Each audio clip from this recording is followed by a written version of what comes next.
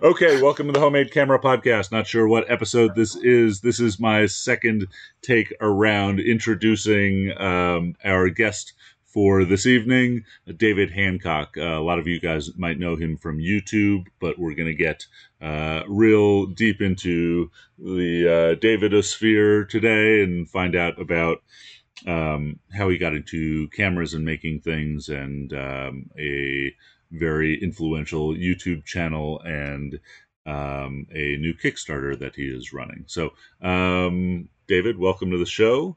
Tell us about yourself. Where are you from? How'd you get into photography? Oh, thank you, Ethan, and good to see you too, Graham.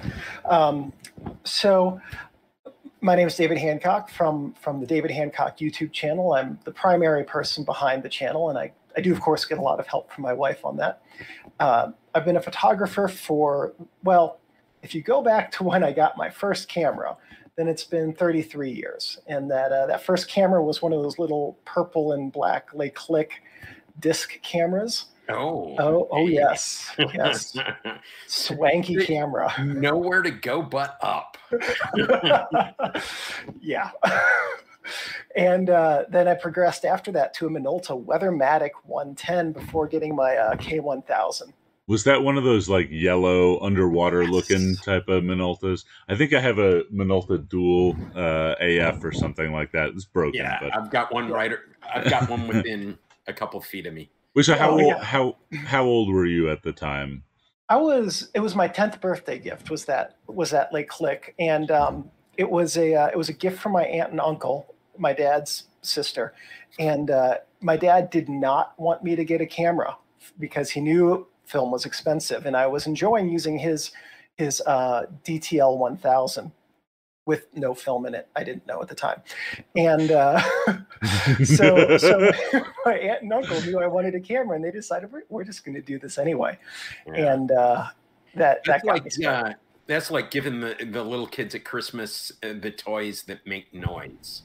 That's exactly right. As long as you are not going to be present in the room, you can get the noise toys. And that's the kind of uncle I'm going to be. So, yeah, all of the toys my brother does not want his kids to get. Legos, musical instruments. Yeah.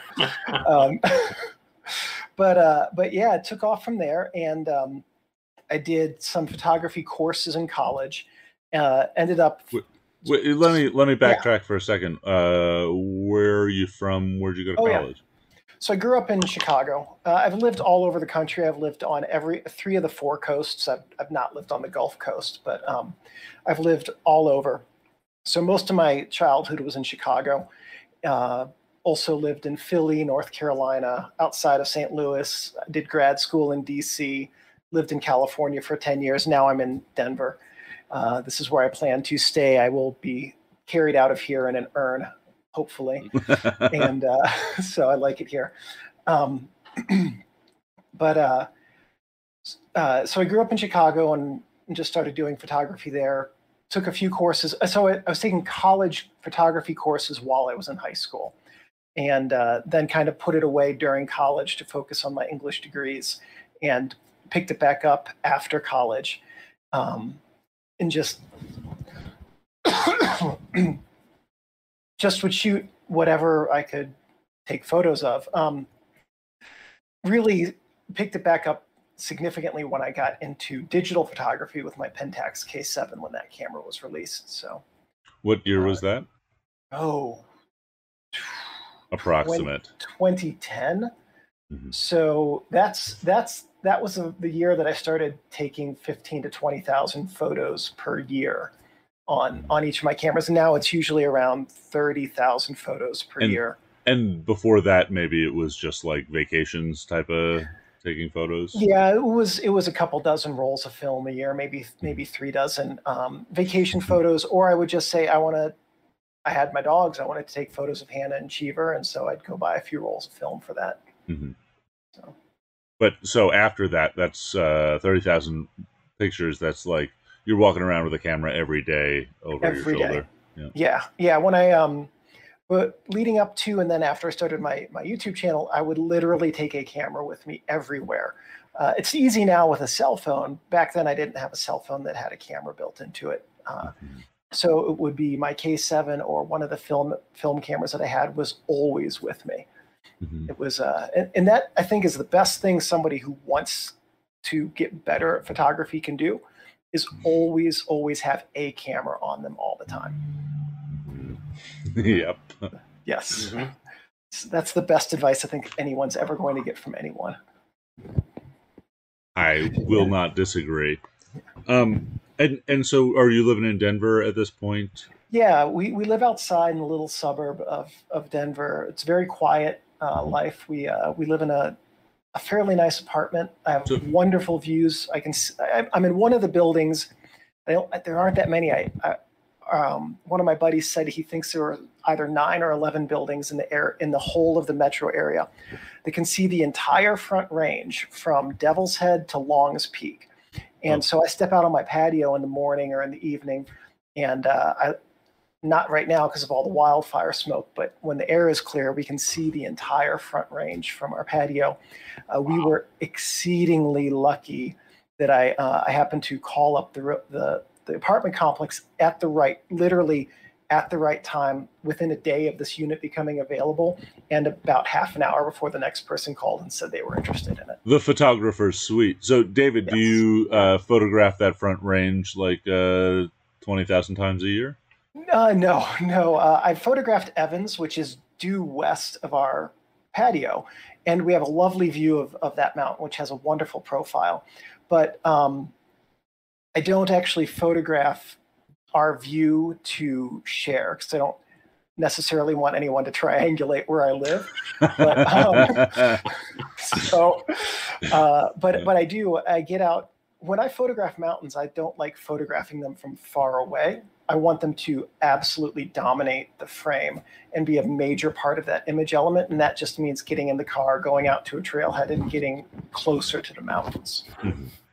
Understood. So you're more like of a classical landscape guy. Yeah, very much so. And when I started off photographing, my mom got me all the Ansel Adams books, and I read them over and over, and just tons of photo books. And it was all really steeped in landscape work. And I was enjoying that right off the bat. And now here I am living in a place where it is impossible to take a truly bad landscape photo without trying. And it's helped. I grew up in the Bronx reading Ansel Adams books when I was like 14, thinking I would be a nature photographer. It was like, I mean, what? It's not happening back home. But yeah, I also find myself living, I don't know if you consider the Sandias the Front Range anymore or a different mountain set, but somewhere near the Rockies where things look bananas, and I just can't, get used to it. You know what? Honestly, the Front Range, it's not even the prettiest mountains in Colorado, not by a long shot. I'm a big fan of Maroon Bells. Out there. The San Juans for me, they just have these super dramatic, jagged peaks, and I just wish they weren't such a long drive. So are you a backpacker, David? Yeah, I'll do day hikes. I have zero interest in sleeping out days at a time because I have an irrational fear of bears. But so, I'm mostly afraid of the cougars. I don't think you can really say that there is ever an irrational. Yeah, no, but like bears are so chill, particularly black bears in Colorado. Like, black bears are fine. We were driving. Polars, I don't think you're gonna find too many. We don't get those down here. Yeah, no, polars you don't. You get. Wouldn't there be grizzlies relatively? I don't think Colorado has any grizzlies right now. I think someone saw a brown bear, but I could be wrong about that.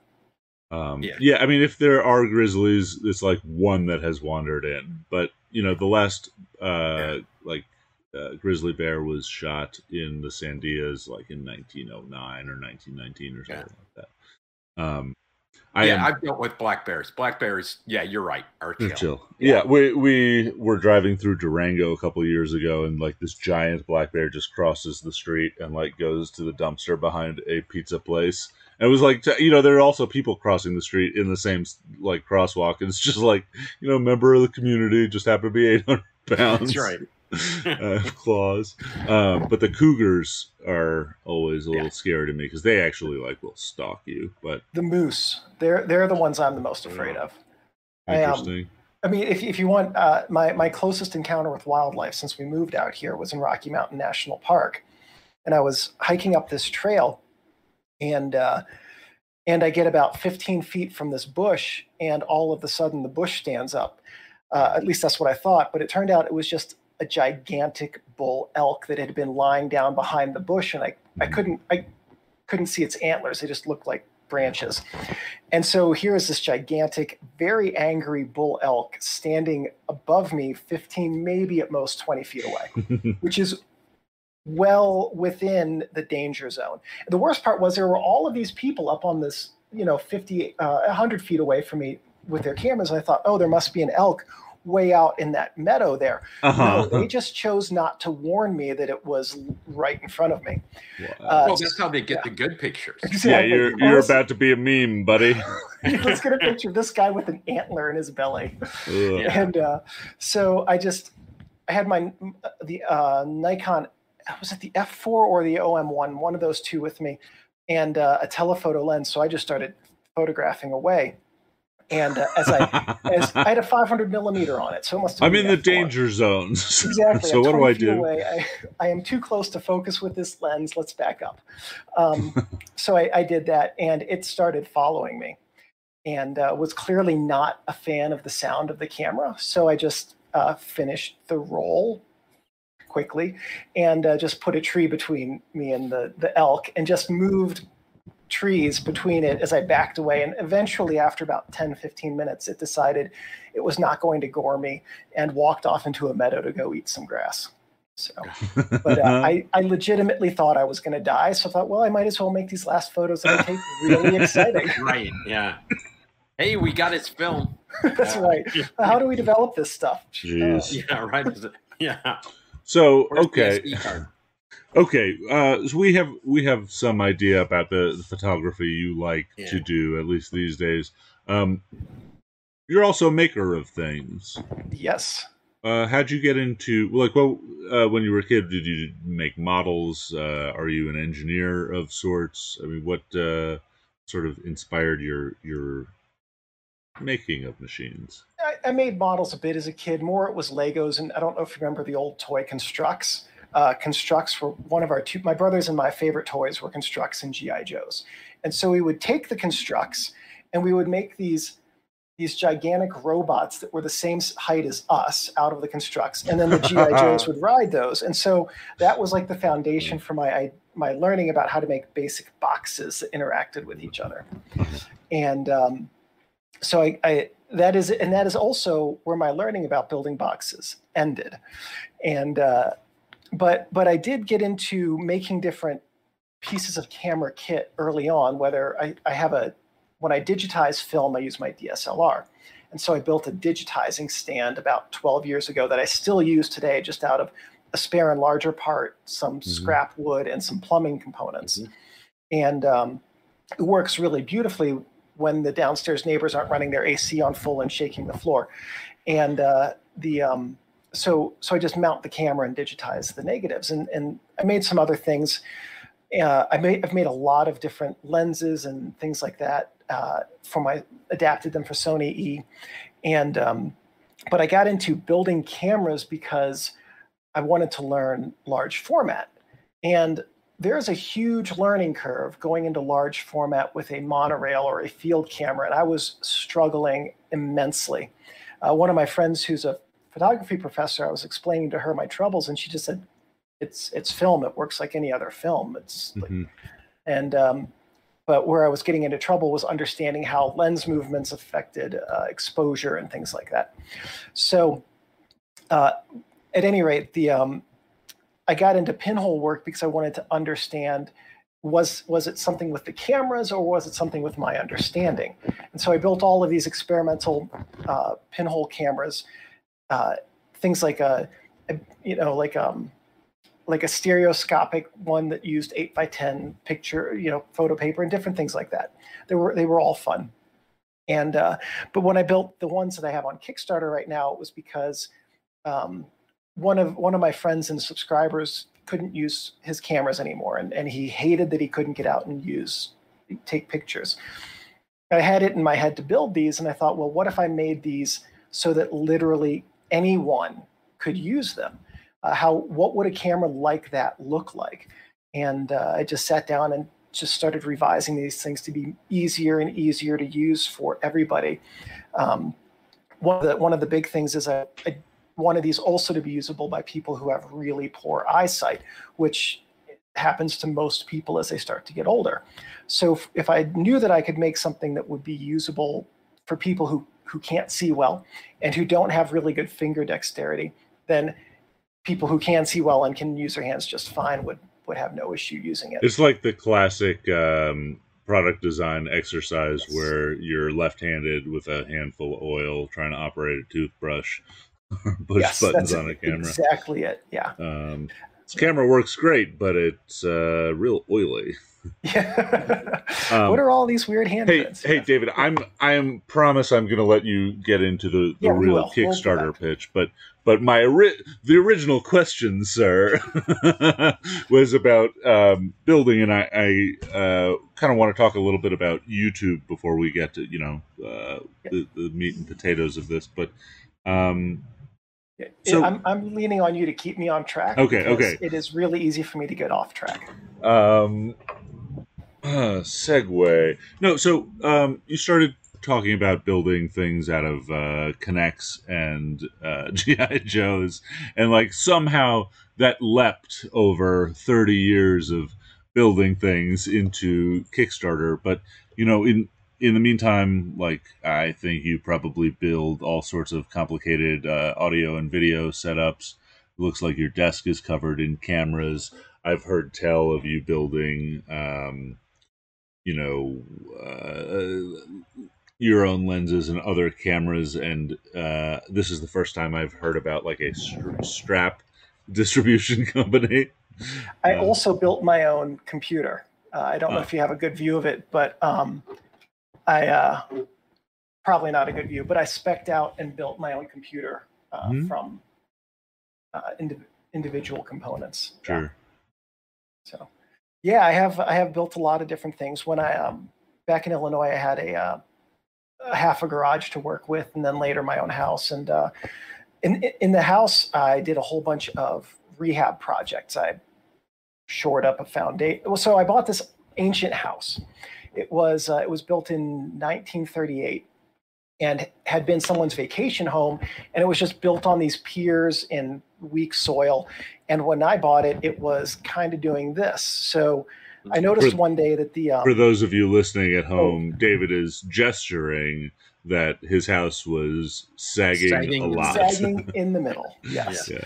And so I set Hannah and Cheever were my dogs, and I was tossing him a tennis ball, and I noticed Cheever dropped the tennis ball and it rolled to the center of the floor. Should not have done that. And what had happened was the house was on 2 foot joists, 2 foot on center. And at the front of the house, just the way that they had been cut, there were knots, 3 in a row lined up in the first joist, and 2 of those joists had split at the knot. The one right at the door jamb and then the first one in. So my buddy and I, we got under the house, we jacked it up with my car jacks until it was level, and then we laminated pressure-treated wood around these old two-dimensional joists. And like that was the most complicated project I'd ever done, building something. And but it was fun. Like doing things like that is a ton of fun. Since we don't own a house now, building anything I can get my hands on, whether it's a camera or my own lens boards or whatever, kind of stimulates that part of my brain. So, okay. What year was this that you were working on the house? 06 to 09 is when I lived there. So that's a little bit pre-YouTube. A little bit, yeah. I started the YouTube channel in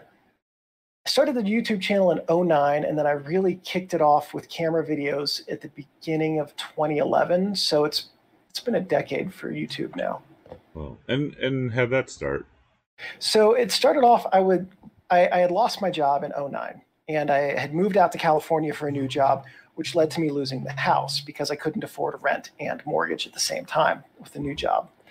And I was in a pretty low period of my life, and I was talking to my brother about it, and I said, what if I lose this job? You know, what's going to happen? And he said, well, you need some side income. Try YouTube. And I said, okay, why not? He said, I don't know what to talk about. He said, you like photography, you're good at it, do a photography channel. And so I started off doing some really simple tutorials, literally knowing nothing whatsoever about how to make a video. And I would just take... And you started this like as a business. I just started it as, let's have fun with this thing. And if I make a few bucks, that's fine. And I think my first month I made $5.38 in royalties, which was, yes, enough to keep me going.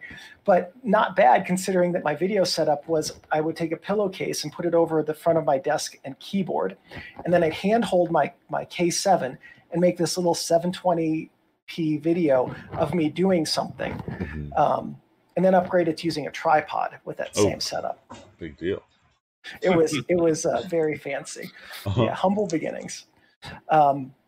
So, and then, I mean, I haven't changed that much. This is my current YouTube studio right here. And so I've got the studio lights mounted around it, and then different parts that I use. I also repair all the cameras that I repair here as well. So you can see I've got my repair kit. It's a very familiar looking set of parts. And that's appropriately organized. Yeah. So, gotta have that Ronson oil. Yes. Yeah, I have I don't use that to fix anything. I use it to light pieces of metal on fire so that I can expand them and unscrew things that are stuck together. Not an idea I recommend for anyone. I use it to dissolve grease that's like caked in gears. Yeah. Yes, that's what it should be used for. But over the years, I built up the subscriber base, and I would get feedback, like really legitimately good feedback from my subscribers. Hey, your angle sucks. Your lighting sucks. Or here's how... So wait, hold on. So what you are, what you are telling me is that you had trolls come to your channel, and your take on it is, I had some really good feedback. They were honest with what I was doing wrong. But more importantly than those guys was that people would ask me questions. I would do a video and they would say, hey, what's this other thing that I'd not thought of talking about? So looking at, okay, here's how my lighting sucks. Here's how my setup sucks. I would improve those. And then here are the questions people have. Let's put that into my outline. And so I would revise my outline and my content presentation based on the criticisms and the trolls that I was getting, and that sort of thing has really helped make the channel what it is, because the questions people ask were questions that everybody asks, and now I know how to address them in the videos. I remember I think the most important question I was asked in any video comment was about two and a half years ago, and someone said they were watching one of my 90s SLR videos, and those have a third video that's all about how the archaic menu system in those work. And they said, this is great. You're telling me what the things in this menu are, but I don't understand at the end of the video how they affect my photography. And so I completely redid all of my camera manual outlines based on that comment, so that at every single point for something that's not completely logical, I would remind myself to explain how that it doesn't presume that the user knows photography either. Which is an interesting thing about like the old Nikon F manuals. They're like basically a photography manual with camera manual. Now, like they won't explain necessarily in a camera manual what aperture does, right? They'll just say the aperture button is here. Correct. Interesting. And I found that there was a serious need for people to understand at a very remedial level how photography works. And not just film photography, but photography in general, because it is so easy now just to pick up a cell phone and not know what you're doing and still get a really good picture, that when someone progresses into film, there's no forgiveness whatsoever, even with, I'll forgive them. Yeah, I will too, but the camera will not. But so I started trying to make things that were super remedial, so that people who were just learning, instead of having this long flat learning curve, could just shoot straight up and get to a point where they were taking better photos right away. So it was this idea of like you sort of distilled your brand or method on YouTube to a not only like it's like a photography course and a camera manual in one. Yeah, I kind of want to be YouTube's photography professor. This thing on your channel makes me chuckle every time. Hi, I'm David Hancock, well, YouTube's photography professor. But I mean, so my immediate question is: aren't you then making a million photo courses that are the same course mixed with this is your photo course with this camera? Okay, now we're going to go through the same photo course, but we're going to hold this camera, or like does that sort of frustrate you, or it gets very tedious. Uh-huh. But you seem like a man for details, though. Just looking at you. Yeah. Well, I mean, I have a professional background in technical writing, and so are you a tech writer? I'm a marketing writer, but I've always worked in exceedingly technical fields, and so I come out of the engineering and construction fields, and the marketing work that I do has to explain the technical ins and outs of work that the company is bidding on. And because of, so I worked for a decade with bulk fuel storage, transmission, and distribution. The buzzwords are gallons per minute flow, or barrels. Yeah, whatever. It's exactly right. Yeah. So, but I had to teach myself in a writing sense. I had to be able to write about how to weld. When are we going to use this different type of welding stick or welding method? So when we weld up aluminum, how are we doing that versus welding up carbon steel, TIG versus MIG welding? And I've done that with all kinds of different trades. I find it fascinating. So it does absolutely get very tedious to make the exact same camera video over and over again. When I made a whole boatload of Canon camera manuals last year, it was like 20 of them in the span of 3 days. I came away from it and said, I really don't ever want to do that again.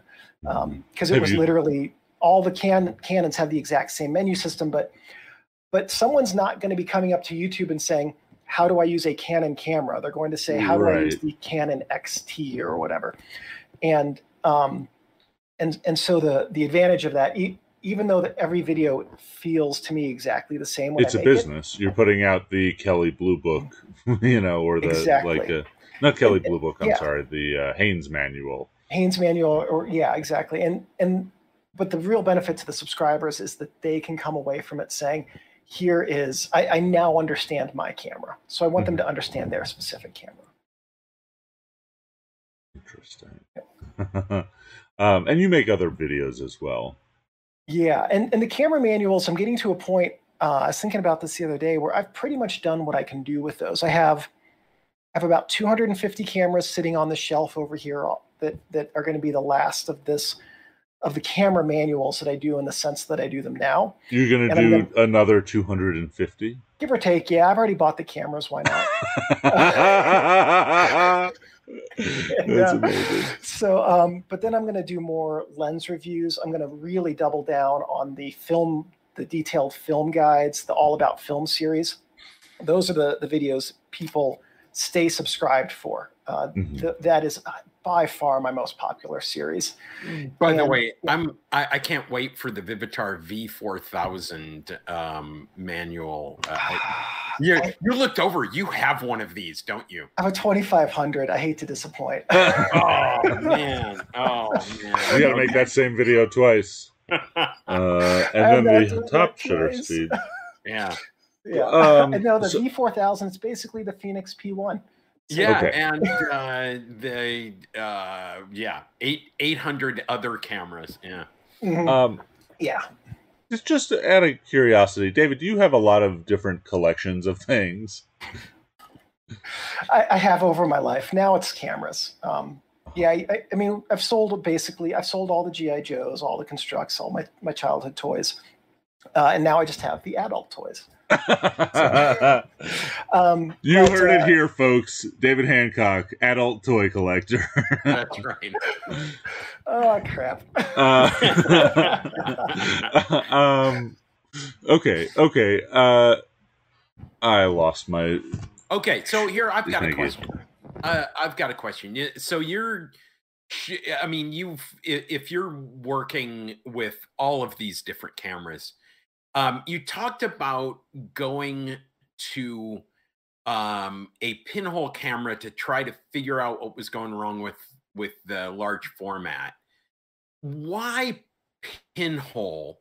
What was the advantage of going to pinhole? Why didn't you just stay with a lensed large format? I mean, I've got a great place in my heart for pinholes, and I can look, and I've got about 6 of them sitting on my desk right now.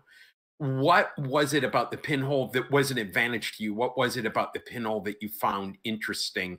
And had you been shooting pinhole cameras before that? Yeah, so I had shot pinholes, and I'd made them out of everything from like old aluminum film cassettes, a Monster pop or energy drink can. I think one of my earliest videos was that. I went to pinholes because they have one variable, and it's a fixed focal length, a fixed field of view. The only thing that I can mess up is the shutter speed. And so if I calculate the shutter speed correctly, then I know everything else is correct, and I'm on the right track to figuring it out. If I come back and it's way over or under, then I have done something wrong. And so that taught me the basics of how does sheet film work. And it turns out my friend Alice was right. It is just film. But it stripped away the complexity of lens movements. And lens movements, so I'm working on an 8-part mini series right now, and I'm about 20% done drafting it. The ins and outs of large format lens movements. It's going to focus on things like the wedge of sharp focus and how that relates to the hinge line, and the way that the mechanics behind how movements front and back, axial or base tilt, affect where focus is and things like that. And so I was using these 4x5s, and I was not calculating properly the exposure with the reciprocity failure for nearer subjects. But I also wasn't calculating appropriately for light loss based on lens movements. And also, I think the lens movement issue is really the big thing. With large format, when you get to a point where you're about 30 degrees off center axis, you've lost a stop of light. And so that translates, and of course, starting out in 4x5, oh look, this camera can bend like it's like all, like a accordion all over the place. I'm going to make it do that, which is the big stupid mistake that everyone starts off. No, you only make it do that to advertise it on eBay. That's the way it should be done. Yes, it should only be for advertising. But I was doing that, and so that was one of my big mistakes. And I learned through the pinhole use that if I just kept things simple, then the results would be better. Okay, that makes sense. Were you doing any front adjustments? So one of the things that would be an issue there would be image circle. And so generally with a pinhole, you're going to have a much wider image circle to work with than a lensed setup, and you're looking like you're thinking about whether that's true or not. I don't know. It is. So yes and no, it is. With a pinhole, you have a larger total image circle than the majority of lenses. Now that's not true with things like, say, the Schneider XL series, right? Like the 72 millimeter, which covers 5x7. A 72 millimeter pinhole is not covering 5x7. But with pinhole lenses, you have a smaller usable image circle, which is to say a smaller, evenly illuminated image.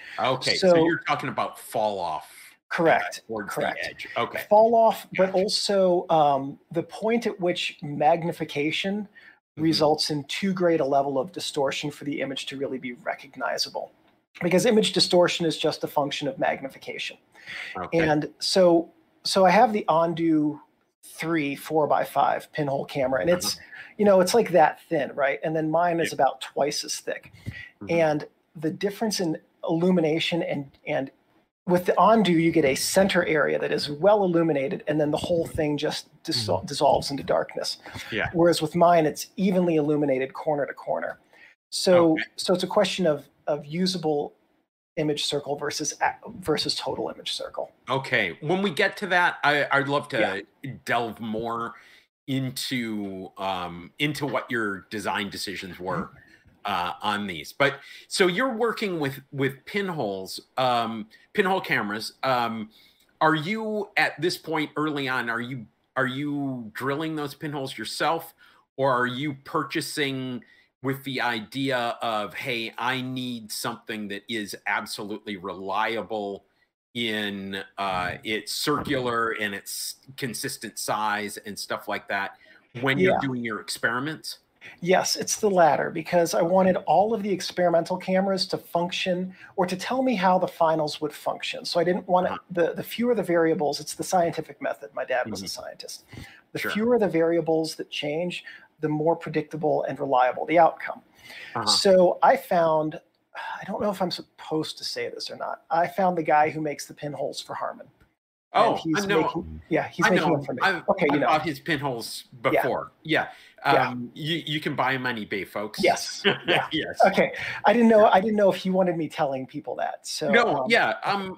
I've shared that before. If you guys go back to when I was talking, I used his pinholes in the 24 squared.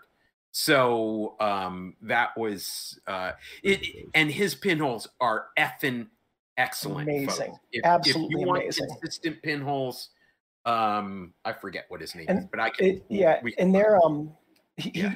they're accurate to within a half a millimeter. So, for instance, if I have two of my models that use 0.55 millimeter pinholes, and they are consistent. Every single one has been exactly the same. So, so I wanted them to be exceedingly precise. I think it is a general practice when building something, the fewer things that vary across the design, the better the finished result is going to be.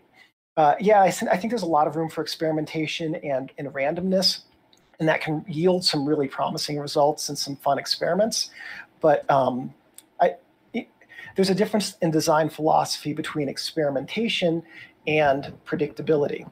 I heard a speech or a talk given by one of the senior engineers at Ilford some years ago, and he was talking about the difference between experimental film, expired film, or things that have been treated with chemicals to create different colors and looks, versus somebody who's attracted to using Ilford film, which is to say, if they started using HP5+ when it first came out and they're using it today, the results are going to be exactly the same, even though the chemical compounds and formulation within the emulsion is different today than it was back then because of environmental regulations and chemical availability today versus back then.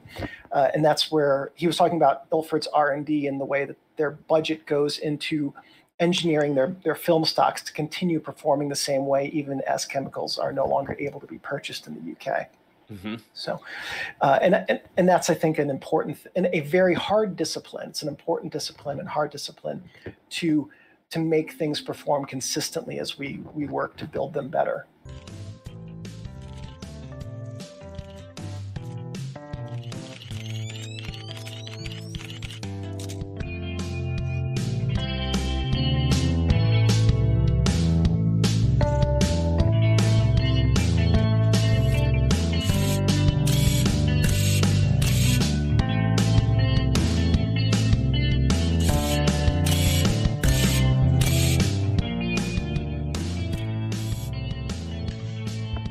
Okay, and we are back. Sorry, this is roll 2. Oh, okay. We're ostensibly gathered here today, dearly beloved, to hear about David's Kickstarter campaign. I first found out about it. David had sent me a message.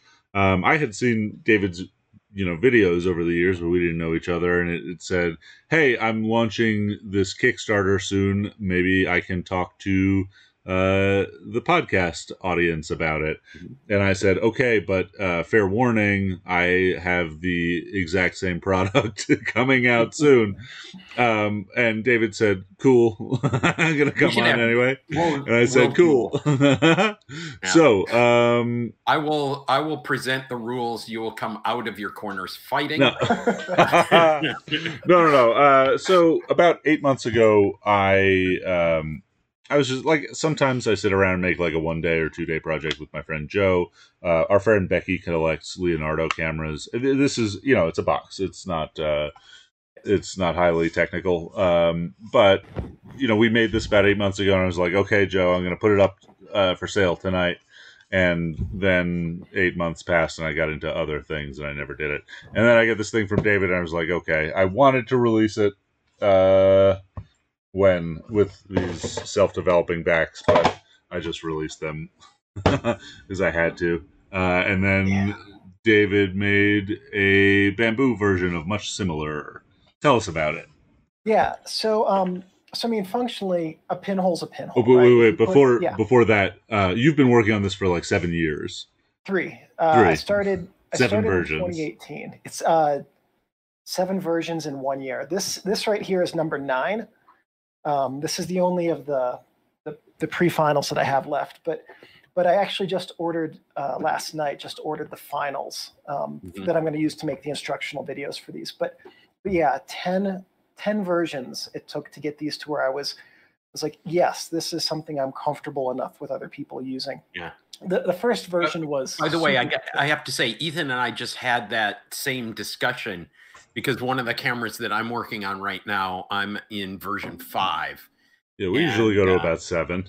Yeah, 7. Yeah, I still have it back to redesign. So it takes time. Yeah. And, I think about some of the other Kickstarters. Like the other day, or this morning, I saw on my newsfeed that they finally announced that the Reflex interchangeable mount SLR is on hold.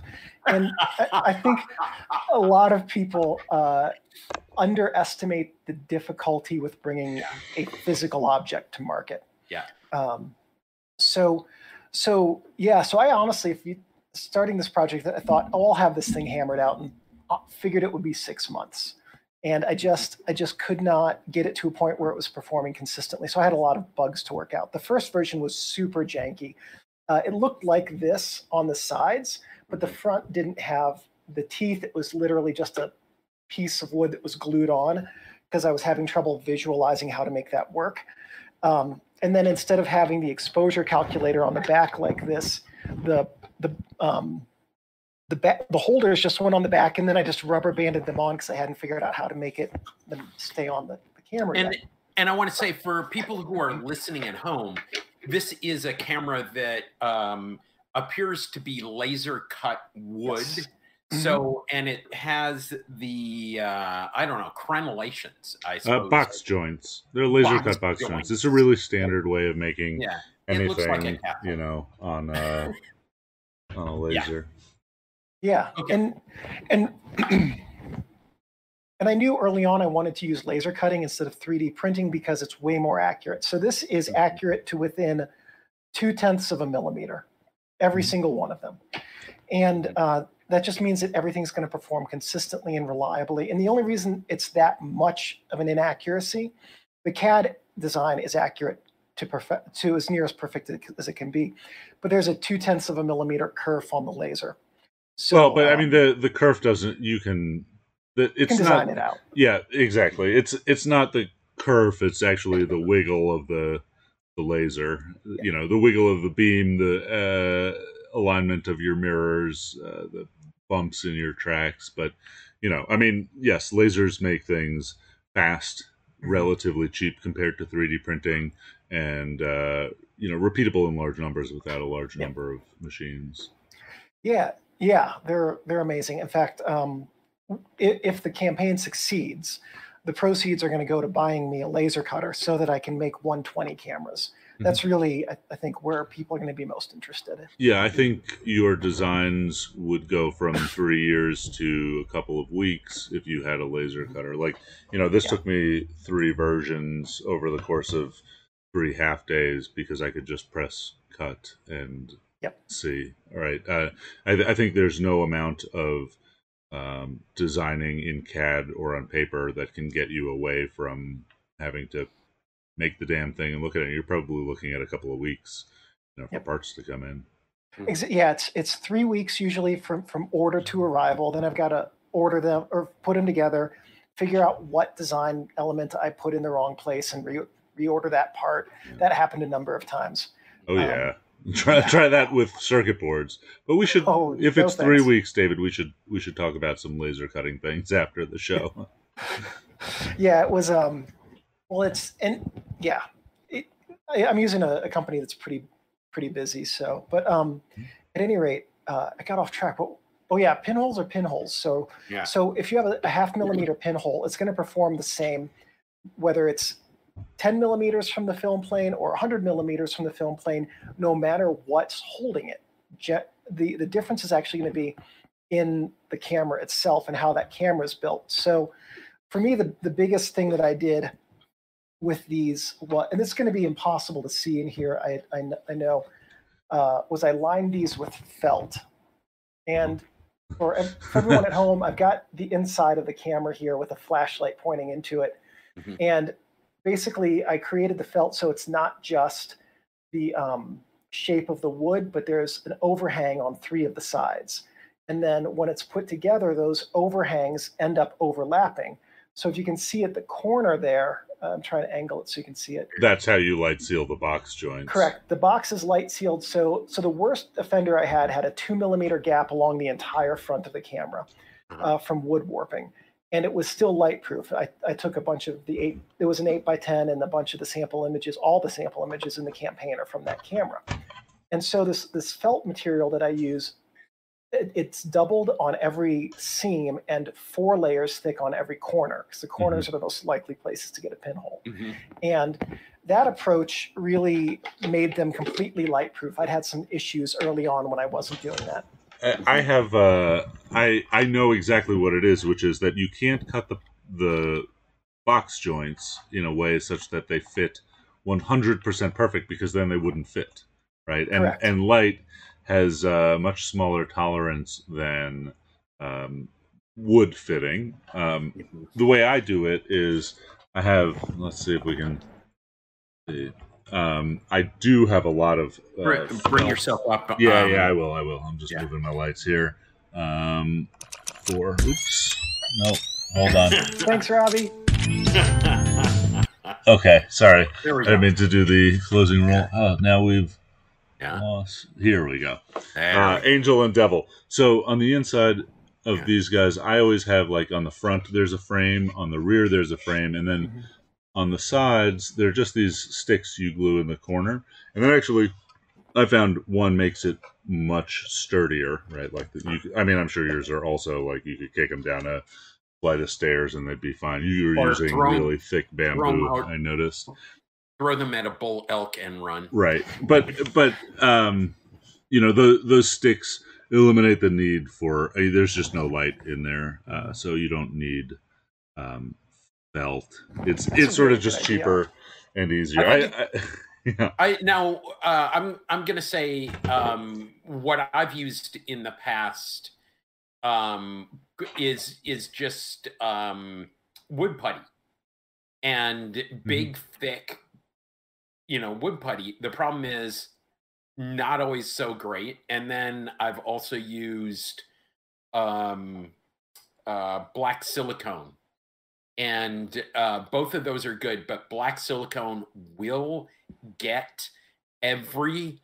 Well, so I have like a design philosophy. Like we've actually talked about this on the podcast a couple of times. Is baffles over seals, where if I absolutely have to, right, and maybe on this 20x24 I will have to use some foam, but having been a buyer and seller of cameras for a decade, and that meant often paying somebody or doing it myself to pick out gummy old seals from things or refelt or fabric. Like I always try and make like on the Bronco pan, the back door, right? It could have foam seals, but instead it's just got a baffle, right? Because light can't make a U-trap bend, just like your toilet, right? And so that everything that I build, if it's laser cut or 3D printed pieces coming together, I always make all the joints into a baffle, right? And that's basically what this is with the sticks in the corners. But that becomes like really important on an 8x10 self-developing back, because you can't put like adhesives that will peel off of acrylic or smooth plastics to get, there's just it won't work. And so, one, you have to make them fit perfectly in a box joint, but two, then they have to be watertight and light tight. And so I'm always really worried about, how does everything fit? How does that have a baffle on it? I'll show you guys later after the podcast what I was working on yesterday. But yeah, I mean, I think felt is it just kills all light. It's great. It does, and so also when the light cone extends beyond the area of the film plane, which it does, instead of bouncing off of like black paint or black tape or whatever, because the felt is textured, it's just like having an infinite number of microscopic baffles inside the camera. It just absorbs everything. I found using these with the felt, when I switched over to that, I was using photo paper and Ilford Multigrade 4, which is a really good and inexpensive one. It becomes like a two-tone, like a litho paper, just black and white. There is no, that's it, just contrast. Was not pleasing with that, but with normal films, they ended up performing really well. Interesting. So okay, so you're making these, and they're bamboo. They are. They're bamboo. Okay. They're 7mm bamboo. It's like bamboo ply or composite, right? Yeah. So it's three plies thick bamboo plywood. And my understanding is that the bamboo is grown in the U.S. and then the plywood is also manufactured here in the U.S. Okay. Yeah, the supplier for this is FSC certified. Okay. So it's also sustainably grown and everything. So that's a big part of the cost driver, is because it's a U.S. material. It's not cheap. Right. I mean, I'm going to push back on that for a minute. Pretty much almost all woods that you would buy in Home Depot or Lowe's are also made in the U.S. Right? Bamboo ply is extremely strong, light, and dimensionally stable, and it is an expensive material. But it's not because it's made in the U.S. All wood you get pretty much made in the U.S. and most of it is FSC as well. Just from the economics of trucking lumber across an ocean, and trucks don't float. Yeah, I was about to say. they built the bridge from here to China. We're getting there. Yeah, no, that's a fair point. That is a very fair point. But yeah, the bamboo is, you're right, super light. So it worked out really well for that. And one of the things about bamboo is, with the rate it grows, it is pretty sustainable until we start making everything out of bamboo, in which point it will no longer be sustainable. But well, I mean, it grows like a weed. It's great, and like bamboo as it grows is almost useless in camera building, right? Because it's all of these rings, but then they make multi-ply out of it, and it is insanely strong for its weight. It's pretty cool. So yeah, it's good stuff. It's worked. I had one of the 8x10s fell off the side of a mountain and did not break. So I was able to go down and pick that up. And then I had one of the 4x5s. I fell down the stairs and landed on it, and which hurt like the Dickens. I'm not gonna lie, but two parts of it popped off, and I would just glued them back up and used it later that day. So all right. Yeah. Sorry to hear about the fall, but by the way, I recommend pillows. Yeah, a little bit easier to fall onto. Yeah, but but these kinds of what am I trying to say? These kinds of tests that we don't plan are very important because natural experiments. Yeah, exactly. Exactly. A minute ago was the control when I was not falling on my camera. Now is the experiment. It replaces having a budget for destructive testing. There we go. There. Okay, so let's talk a little bit about the design aspect, not necessarily the structure, but your choice of focal length. Can we also talk about the process a little bit? Okay, yeah. Well, yeah. In fact, actually, I suppose that's part of the deal. How did you these are a very specific focal length. We talked about image circle.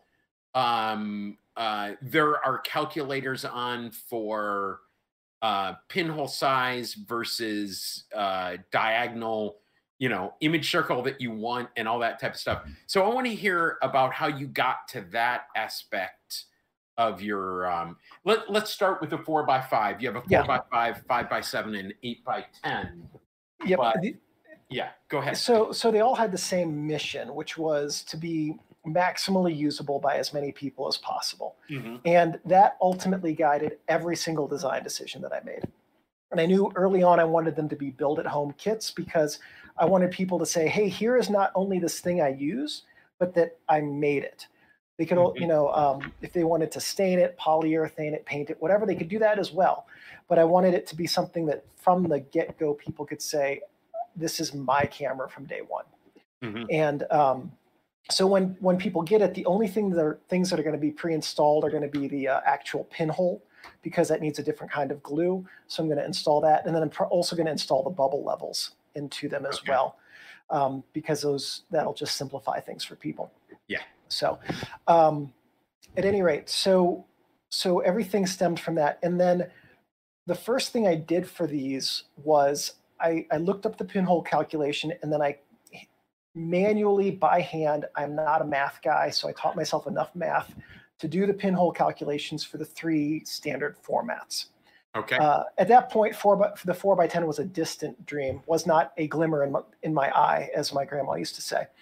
And so I hand calculated them and then verified them with online calculators, and I was off by a couple millimeters here and there, but it was pretty close. But wait, a couple of millimeters in a pinhole is a lot. It is. Are you in focal length or in focal length? Yeah, he's not talking about aperture. Okay. No, I was able to figure out the exact pinhole diameter, but the focal length I got a little bit off. Okay. But it was important to me to try to do it myself. Yeah.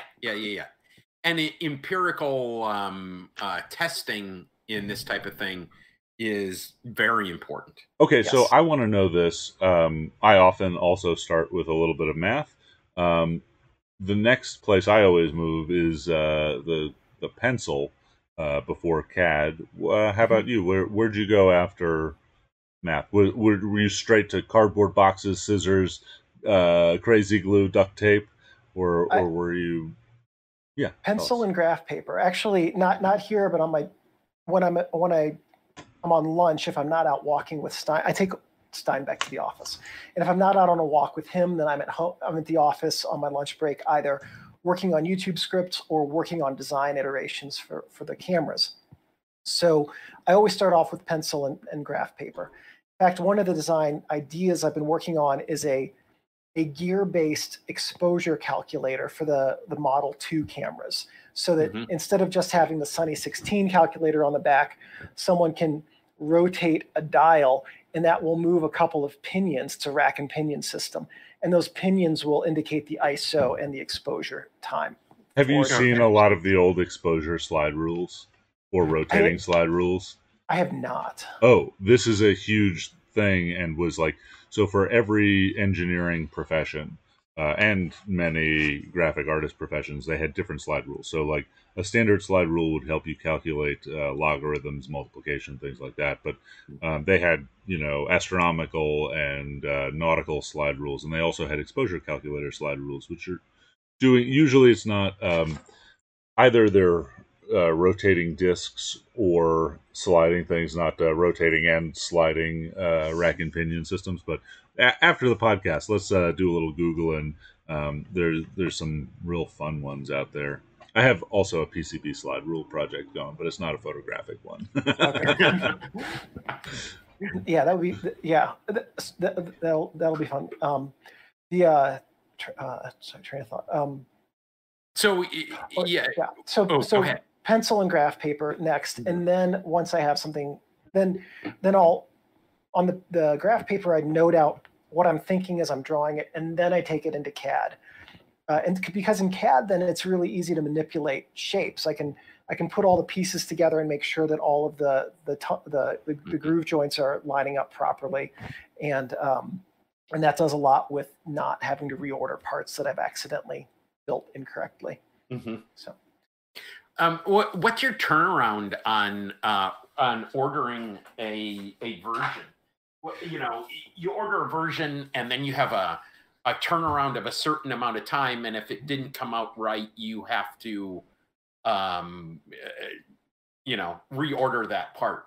Yeah. For a little while, I was using a makerspace here with a laser. So the turnaround on that was just however often I could get up there. But when I order them online, it's usually about, so as we're recording this, last night I ordered the final pre-production units for the campaign. And those are the ones I'm going to use to make the how to assemble these videos. And then the videos that will explain how to use the cameras. And those will arrive on September 10th. So that's 3 weeks roughly every time I make an order. That's brutal. It is. It's a lot of waiting, but the advantage to that is I have a lot of time. When I was in grad school and undergrad getting my degrees in writing, the teachers always said you write something and then you set it aside for 2 weeks and then you come back to it. And it's a rule that I have also for photographs. Sometimes I sit on things for a year and a half, but that gives you the ability to separate from them so you have a fresh perspective when you revisit them. So when the pieces come in, now all of the things I was thinking and intending, those are out of my brain, and I can look at what is actually in front of me. And it's yeah. In that meantime process, are you working on other things? I mean, obviously you have a life, you got like 5 side gigs, you're doing other things, but are you working on anything sort of camera or that sort of discipline related? And are you keeping a notebook or journal or lab book around that process? Everything is up here. So I basically, one of my old bosses commented once that I had the best memory of anyone he'd ever met because I could remember numbers like dollar figures down to the penny from 7 years previous. It's like, how much did we bid on this job? Oh, we bid this amount down to this penny, and here's all the logic behind how we came up with that number. And he's like, we don't have the file open. I'm like, I know.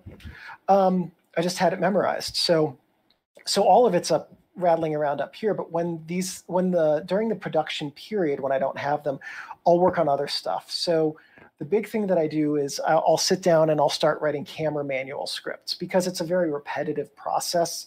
And it's always fun to read about the cameras. But because it's repetitive, it helps clear my mind of all of the new creative content that I'm trying to work on. And then the end result is I have a boatload of camera manual scripts written so that when I have a free evening, I just turn the chair around to the studio and can hammer out a bunch of different camera videos.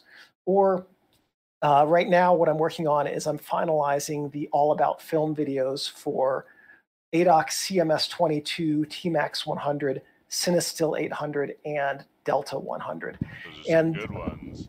Yes, I'm hoping to get those and Kentmere 400 out this year, and possibly also Delta 3200. But what I'll basically, this is a similar process to building the cameras. It's all of an assembly line. I get everything organized, and the organization is what makes everything flow smoothly. So one of my subscribers on there's a Petapixel article about the campaign, and one of my subscribers left a comment saying that I do the work of 3 people, basically, that I'm just hammering out tons of different content. And the reason I'm able to is because of all of the early stage organization. So when I design a camera, by the time people know about it, you're 3 years in. Yeah, exactly. Yeah. Exactly. Right. And so organizing a camera build is basically the same thought process as organizing a YouTube video. The all about film ones are very hard. They take 1.5 years to 3.5 or 5 years to make, to capture all the photos, because they have 100 to 200 photos in them that I've taken. And to have 100 to 200 photos that are worth sharing and that show what the film can do with 16 to 25 different developer and chemistry combinations just takes time. So I organize all the stuff on my computer, and then I have notes that I put together at the end. And basically, the way that I put those together is if I can look at the video and materials and know what I'm thinking, then I have a pretty good bet that someone watching the video from scratch will as well. And that's the same theory I have with the camera builds. When the parts come in, I want to be the person going into dealing with the camera from scratch. But I still have the notes of what I was thinking of in my head. So if I can get everything to work correctly, then I know I'm on the right track. And if you want, I'm also happy to talk about the process of building a YouTube video if you guys want to touch on that. Interesting. Yeah, so I think I'm very, very comfortable with the process of cameras. I make a lot of YouTube videos, which I'm very uncomfortable with the process. And I feel like, designing cameras is what I do, right? But YouTube is not what I consider what I do, although I do it. And I go in blind. There's definitely 2mm cracks in my first attempts at all my YouTube videos. And almost everything that I've made has been me recording something, having 30 minutes of me yelling at the screen like Chad, or like, "What's up, guys?" And then just like taking jump cuts of that and putting them together until I have, like, I don't know, 7 jump cuts a second to get myself to say what it is, and then I have to like re-record that. It is also like this iterative process, but YouTube seems extremely hard.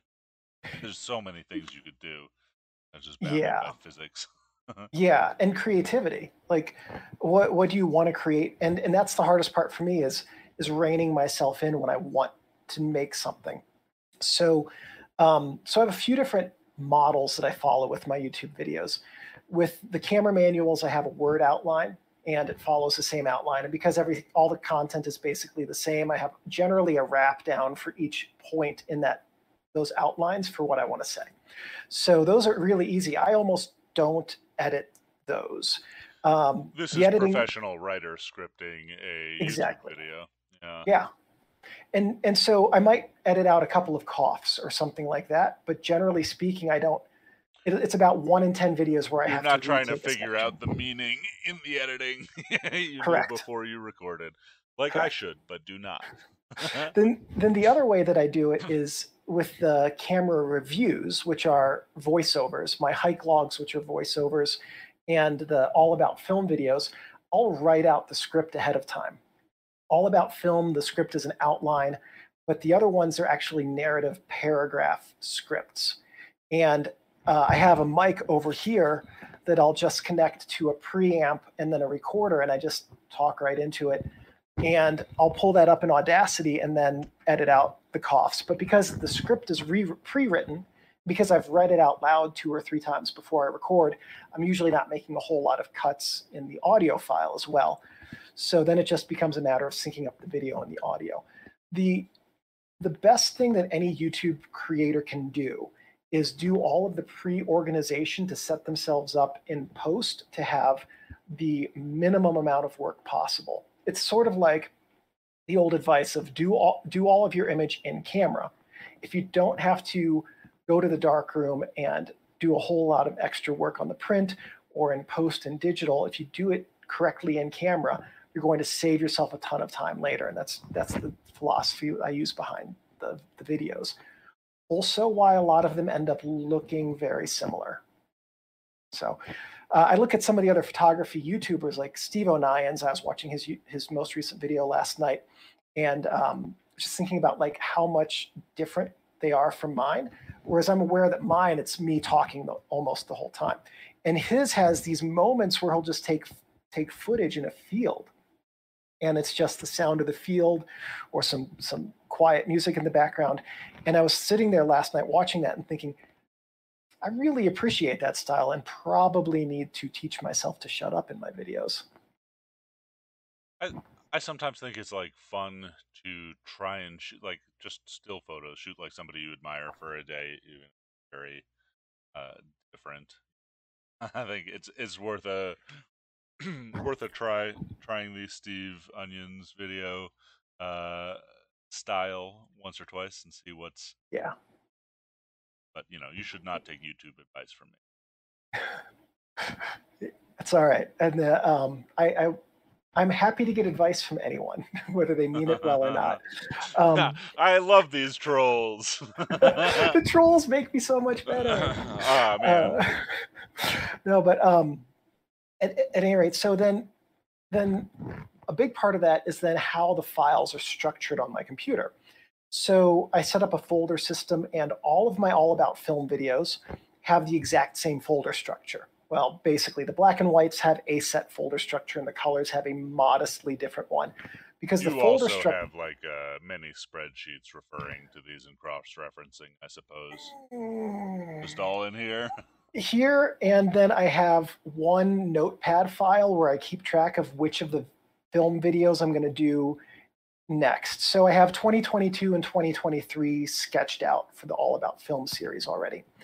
And so what I do is I'll use, instead of a spreadsheet, then I use the folder structure to keep track of what's going on and where I am.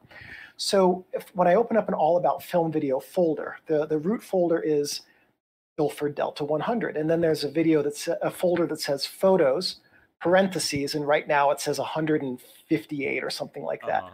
And that number in parentheses is the total number of photos. Go into that folder, and now there are all of these subfolders for all of the different developers and concentrations. So D76 +1 and +3 are separate folders. Parentheses, the number of photos in that folder. Hey, David, back in the day, were you a reader of Pop Photo? No, never heard of it. Popular Photography? Oh, okay, yeah, yes, I did used to read that. So back, I think it was every like September or November was like the film issue, and they did this, right? But they probably had 100 interns, shooting and developing the same picture in every different chemistry and time combo, and they would produce like these giant, like the whole issue was just a chart. Yeah. Yeah, that I wish I had that manpower to help me out. I'd punch out one of these videos a week. And insane that you are trying to sort of get that that breadth on that many.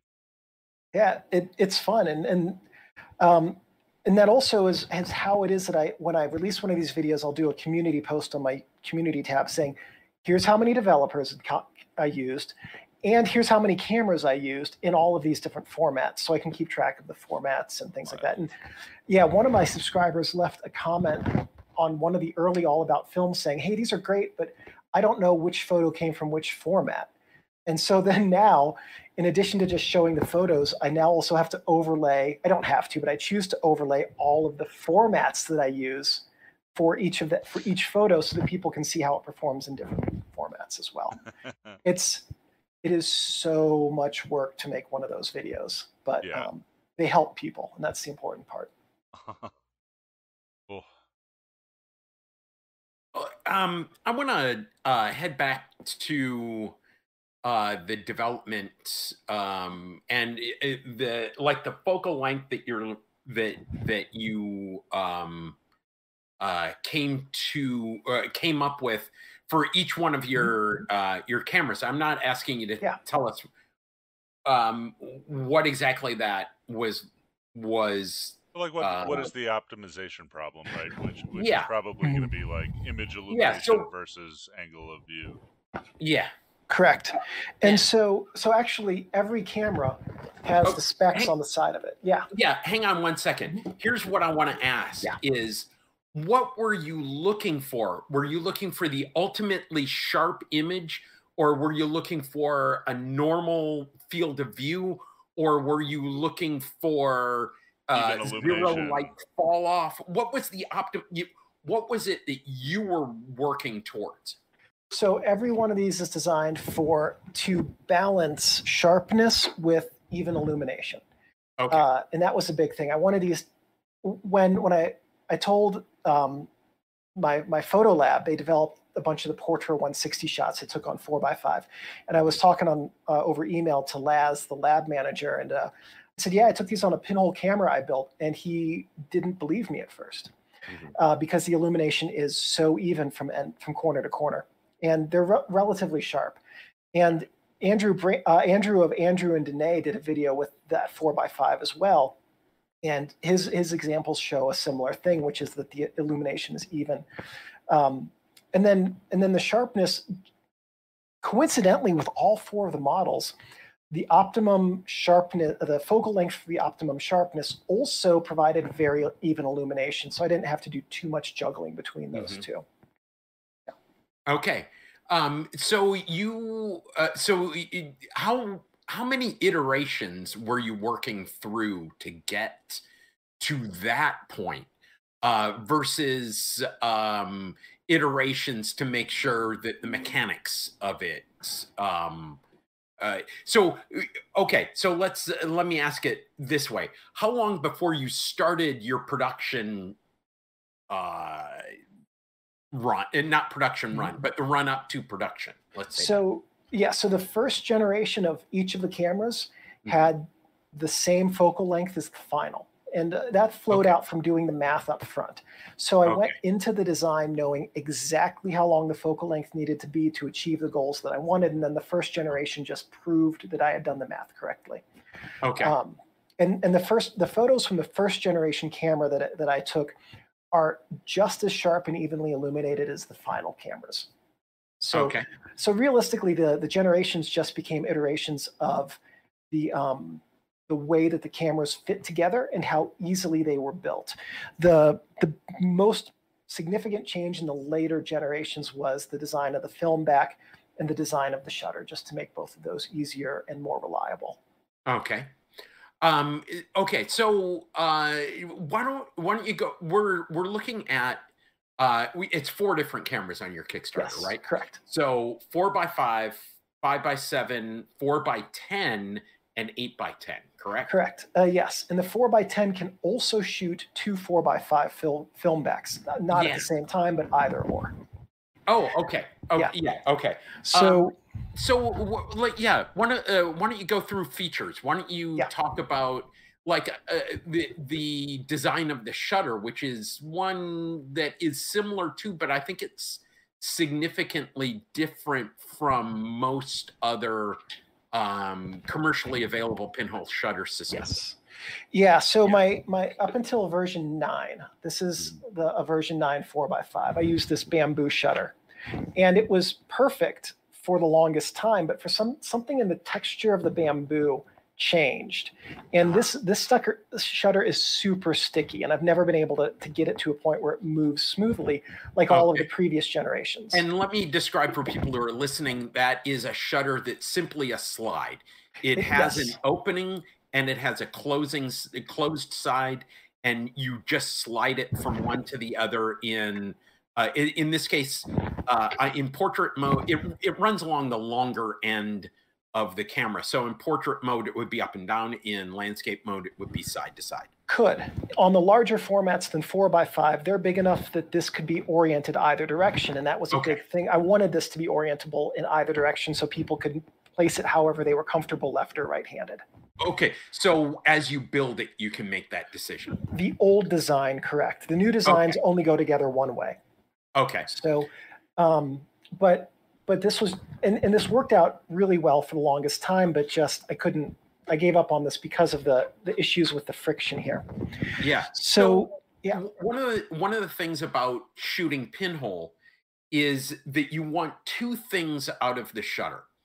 And that is, you want a smooth movement while opening it so you do not get camera shake. And the other thing is it's got to stay shut when it's shut. So, so I understand. Although it's less important on a large format one, right? Because you're not going to walk around with this with the dark slide out with the film holder and just like hoping that the shutter. And so on a camera like David's or mine, like you kind of just want like a very easy thing that won't. Yeah, you do have the added advantage on a large format of the dark slide. So you're not going to accidentally, if it opens in the bag, it's not going to be a problem. So you got to have some locking on all of the roll film pinholes that you build. Right, exactly. Yes. And so the final cameras have this shutter, which replaces the bamboo slide with a rotating aluminum plate. And there's one other thing I would say is important in a shutter, which if you're taking a long exposure, is that once it moves up into place smoothly, it can stay there without me having to hold the shutter in place.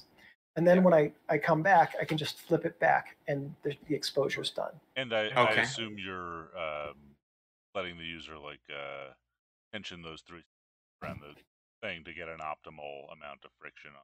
Correct. If I just turn this about 1/10 of a turn, now it's a whole lot looser. Yeah. So if I take it out too far, this one's not going to cooperate. It's not going to get too loose to stay up. But another advantage of the felt lining and back is that when the nut gets tightened down on the front here, it compresses the felt. And so the felt holds the nut in place, meaning that the only thing that's needed to adjust the tension is access to this front screw. And so the user doesn't have to take the back off in order to adjust the tension. Interesting. I made a very different decision. Yeah. Which is that I use a nylock nut. You know what a nylock is? It's got the nylon exactly. ring inside of it. So it won't walk, right? Which means that you set the tension, it's always going to hold that tension. That being said, in 10 years, these surfaces are going to wear down, it's going to get loose, and then you will need a pliers or something, a wrench, something to hold the nylock nut in place while you change this. So my decision was sort of like a slightly longer lasting calibration there, but like it's also going to require a tool if it ever. Yeah. And I gave that a post thought. I looked at nylon nuts. Ultimately, I went with this approach because I figured the aluminum's going to wear against the bamboo more quickly than like materials wear against each other. And so there's probably going to be a more frequent need over the first year to just make a slight tenth of a turn adjustment every few months. Okay. Interesting. And then if you had the nylon nut, of course, because you couldn't adjust that so easily, then it would just wear out the bamboo a little bit more quickly. Yeah. So. And of course, I just want to, you can see pictures of all of these if you're listening. In the show notes, there will be a link to the Kickstarter. At this point, the Kickstarter has about 4 or 5 days left. So if you are at all interested, now's the time to jump. So yeah. Okay. So let's talk a little bit more. Tell us about the design. Tell us about more of the design decisions. So everything is designed to be maximally accessible. So this is the 4x10, right? And the text here, try and get it on camera. There you go. Is very dark. It's very easy to read. The font on this model is something like 36 point. So it's a very large print. Then on the backs of each camera, there's an exposure guide for Sunny 16 so that if someone's out in full sun, they know their ISO and the shutter speed that they're using. All right, hold it a little to your, that way. Great. So, a little bit. Yep. And then now move your head to the left. There we go. Okay, great. And so you can see the exposure calculator goes from 1 ISO, which is like liquid light, or like a bromide photo paper, like a FOMA 332, which is an awesome paper that was discontinued, to 2 ISO, which is J-Lane standard plates, and then up to as fast as 800 ISO. I used to go up to 3200 ISO on these, but I thought, no one's actually doing a 1/20th of a second exposure. Yeah, and if you're shooting 3200, what are you doing with a pinhole? Yeah, exactly. So, yeah. So, So they're really designed for slightly longer exposures, but then right here, somebody doesn't need to carry a light meter with them or a light meter app if they're out in full sun. Then this is for the side, you can see the sighting lines. I like that you did the sighting lines like that. Yes. That is my preference. Almost everybody else that I know is pinholer prefers them in reverse. And so the first gen didn't have sighting lines, but like my sighting lines go both ways because I couldn't convince people. I don't, that is definitely my preference, the way you've got it. Yeah, I just want somebody to be able to put their eye up behind it and just move their head. And so the final cameras, I redid some geometry on the cameras last night to make them a little bit cheaper to cut. So I'm going to put bubble levels in all of the cameras now. And when they're level, the bubble will take the place of this point. So the bubble levels are going to go right here, and then it's going to be bubble out to point. And that also reduced the cost a little bit by cutting out some of the engraving, which is a very spendy design element. We should talk about cheaper ways to engrave. I do a lot of wholesale cutting, and it looks like you've got some raster engraving, but like, so I know, looking at your thing, besides, I actually really love the look of these boxes. I think the exposure calculator is like a heinous crime on the back of it.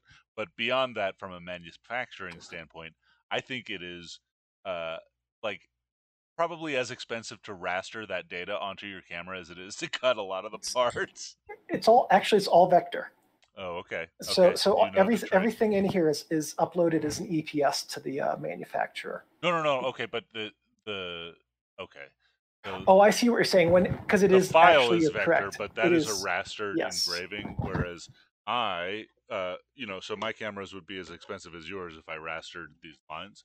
But I, in fact, cut those lines less deeply, and so you can get some thinner lines, and you can get them pretty dark too. Yeah. But I mean, the cost of the markings on that camera, some very beautiful, it's got to be crazy. It is. This camera, if I were to produce it with no markings, would be $85 less. Yep. So, So then the side here, this is the other sighting line, and then all of the cameras on the bottom where the tripod socket goes also have sighting lines so that people can put them up above their heads. Version 1, no sight lines. Version 2, sight lines on 3 sides. Yes. The one that I released, just put them everywhere. Everywhere. If I didn't have all the data on this side, I would put the sighting lines in there. One thing I had thought about and just could never do in a way that I liked the look of was actually building the sighting lines into the finger joints, so that instead of following sighting lines, there would be set finger joints somewhere on like a marking here, and then certain finger joints up here that would represent where people look. Yeah, so I think that's clever. I don't know if you can see online. Let's see if I can make myself big here. Hold on. Why don't I have the right? Okay, so I just used these protrusions from the finger joints in the back plane, and those are what hold the elastics on. Back. But I think likewise, Joe and I have talked about, I mean, this is the tripod screw, but you could just as easily pick a thing up here, or you could put a small finger joint in the spot, which I had not thought about, but we've talked about even like one here and just sight. I eventually just went for like as clean and indestructible as possible. I think there's some interesting things one figure out, interdigitating those finger joints. Yeah, a lot of usability problems can be solved with clever design. And then I think that's really the majority of it. And then I have the 4x10 here. I'll show you the inside of it real quickly. Oh, this is a cool latching system. So this latching system is unique to this model of the camera because it can shoot either a single 4x10 image, so that's the 4x10 opening, or I don't have any 4x5 film backs at hand. Oh, here you go. But thank you. Yeah. But if you put two 4x5 film backs in this shape, and then mount them in the camera, That's you why it get needs the back diptychs, and then Yeah. these spacers hold the 4x5 so that there's no light leaks, and they're centered within the Yeah. 4x10 opening. Okay, so we were talking before. I have a 4x10 pinhole camera as well for two 4x5, and the biggest problem is this separation bar in the center takes too much of that image out. He has solved it by making the back light tight for that joint. Okay, I Yes. gotta ask. Ethan's got it. He knows exactly what's going to happen. So the What? problem is, even though David has come up with like a really good way to light seal that, you still have. Put myself up here. Why don't I have the right hotkey for me? Okay, here we go. Yeah. You still you're have not the hot enough. bottom of Correct. these pieces of film can't come within this. What is it? 12 or 13 millimeters of the bottom here. You lose about an inch in the middle. Yeah. No, but the difference is with mine, you still have that space, plus you have a bar. And so that took a lot out of it. And I've really only shot that camera once. And so the idea isn't to take the two 4x5s and have the negatives marry up perfectly to create a perfect seamless image. Not a panorama, it's a diptych. Correct. It's intentionally designed to be a diptych camera where that space between the two 4x5 negatives becomes an artistic part of the image composition. Yeah. One of the things that you're talking about how you would shoot that is one of the things that I did a lot was, while making sure that there was something that was continuous between both sides, I would have something close in one side, something far in the other, and that continuous element would bring it across. At least that's my brain when I was thinking about shooting it. And I think that there's something really fun and interesting about that approach. And shooting that does save you the $150 film holder or $180 film holder. So, Graham, I'm very surprised that you did not bring this up, which is that we're both real into stereo pictures. Yeah. I mean, this is a single lens, right? That does a left and a right side. Why don't you have a three pinhole? Yeah, because people have drills, Graham. Well, because Dominic did that with his Minuta stereo earlier this year. I have my Minuta stereo that Dominic sent me to test when the campaign was going on in the other room, but he does that already, and I didn't feel that there was an advantage to me doing that as well. Plus, it increased the complexity of the design and the assembly. People got drill bits. Yeah. Right. If somebody wants to modify it, yeah, I'm not saying they should all go out and drill your beautiful bamboo cameras. However, I mean, I think some people are it's inevitable, right? I sell cameras too. People are going to make weird, fantastical, and sometimes terrible things out of your creations. That's okay. I want people to have it be their camera, not mine. Yeah, absolutely. Hey, that gets me to one question. The bamboo that you're sending out is unfinished bamboo, right? Correct. So you can finish this how you want? Correct. I think for me, the best finishing is just a few layers of a matte polyurethane. I think that looks striking. Okay.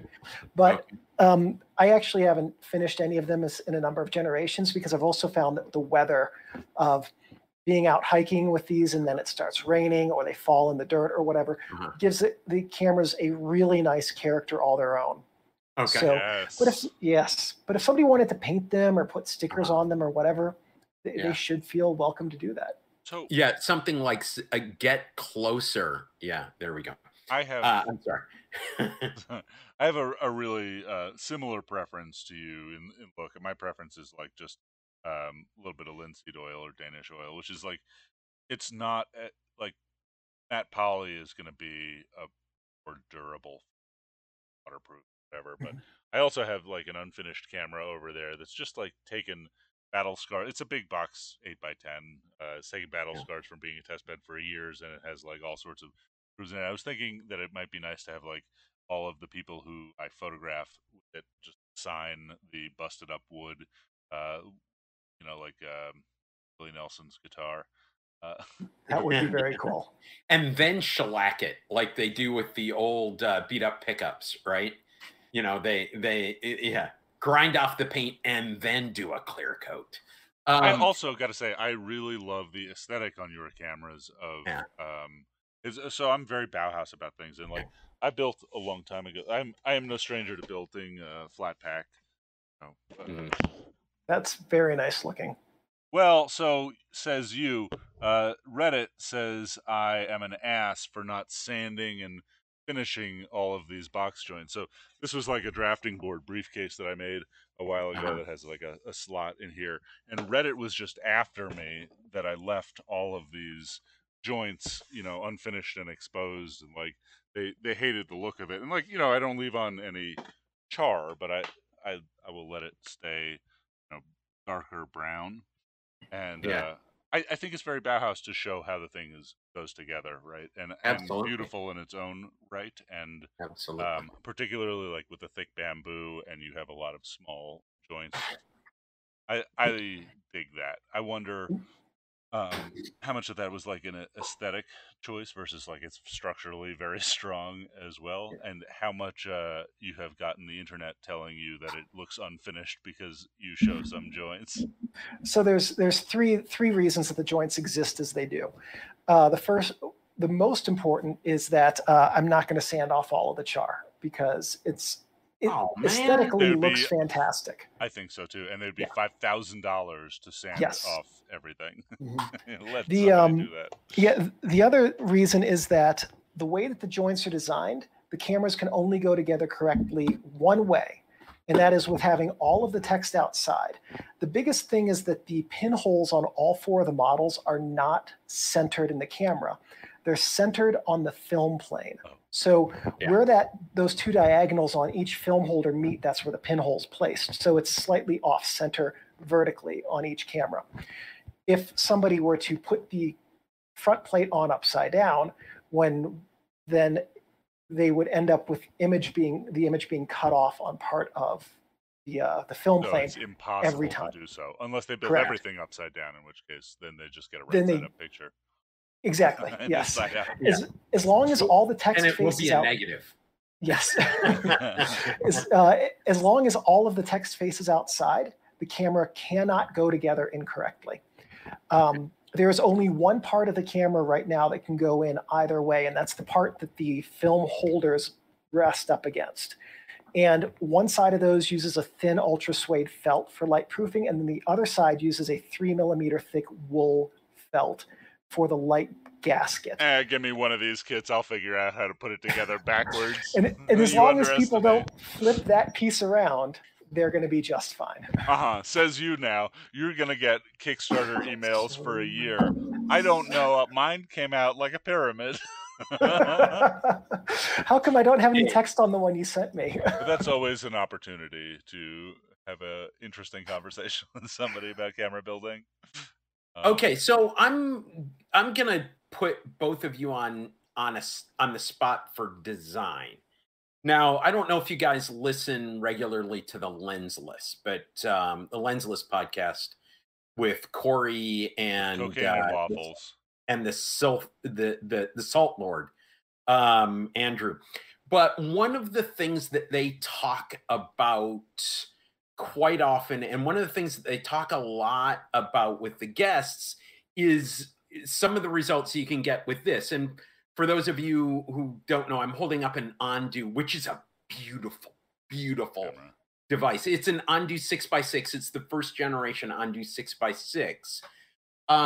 But one of the things that they love is the fact that the film plane, or excuse me, let me say this differently, the focal length, and of course, there really is no focal length on a pinhole, but sure the film, or the pinhole to lens distance gives them a distorted, different, unique view it is consciously a pinhole camera. It is consciously something that is not a lensed 4x5 or a lensed camera at all, and that they absolutely love that aspect of it.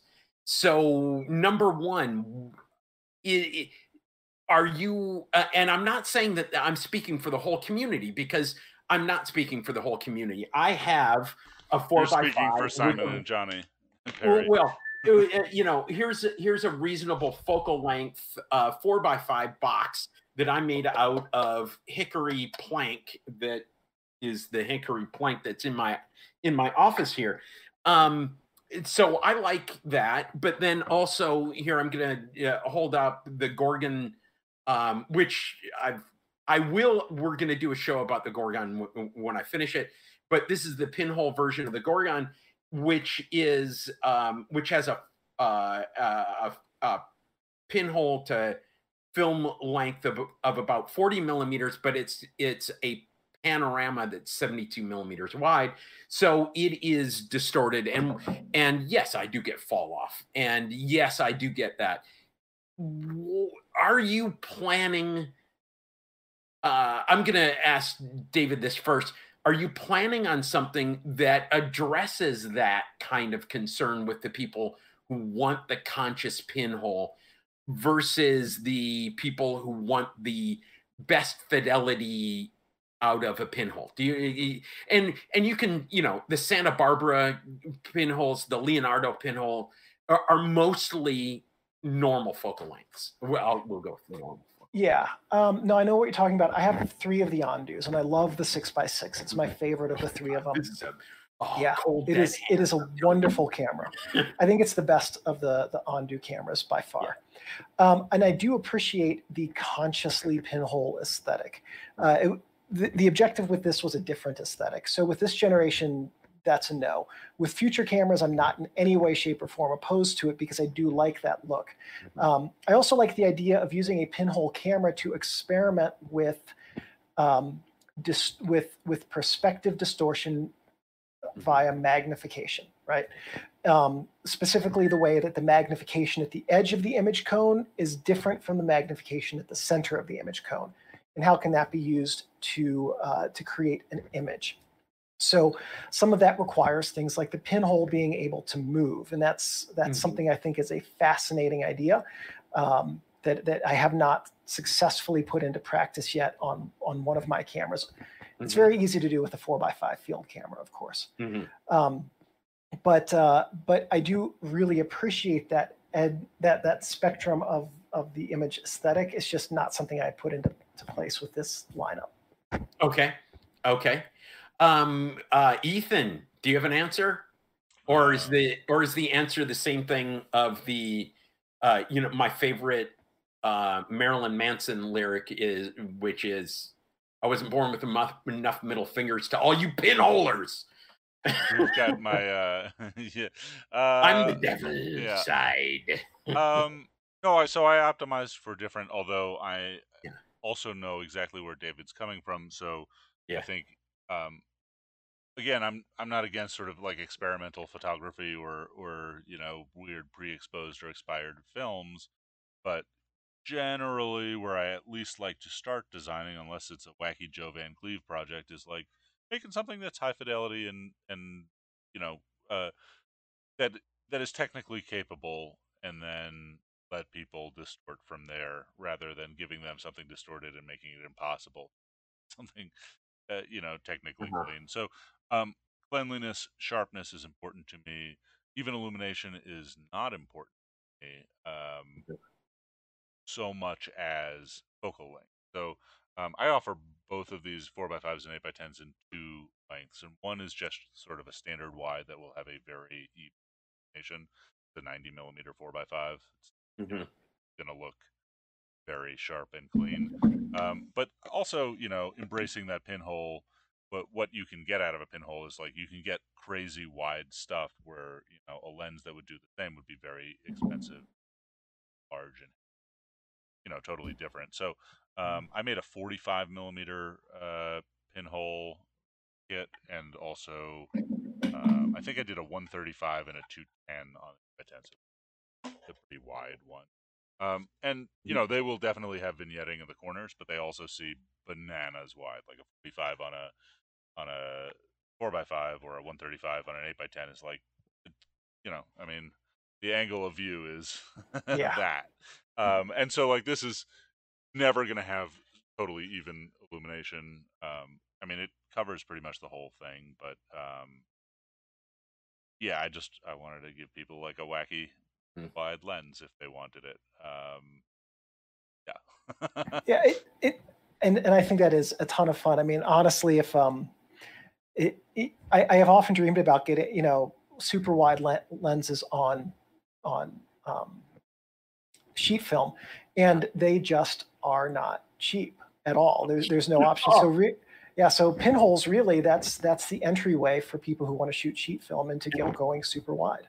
Unless you're Matthew Joseph, who wants a bespoke... Matthew Joseph has a $200 Cameradactyl OG that he put a $1,200 Angulon lens, Super Angulon XL, and he takes some beautiful, very wide pictures. It's a 47, right? And they're sharp and rectilinear, but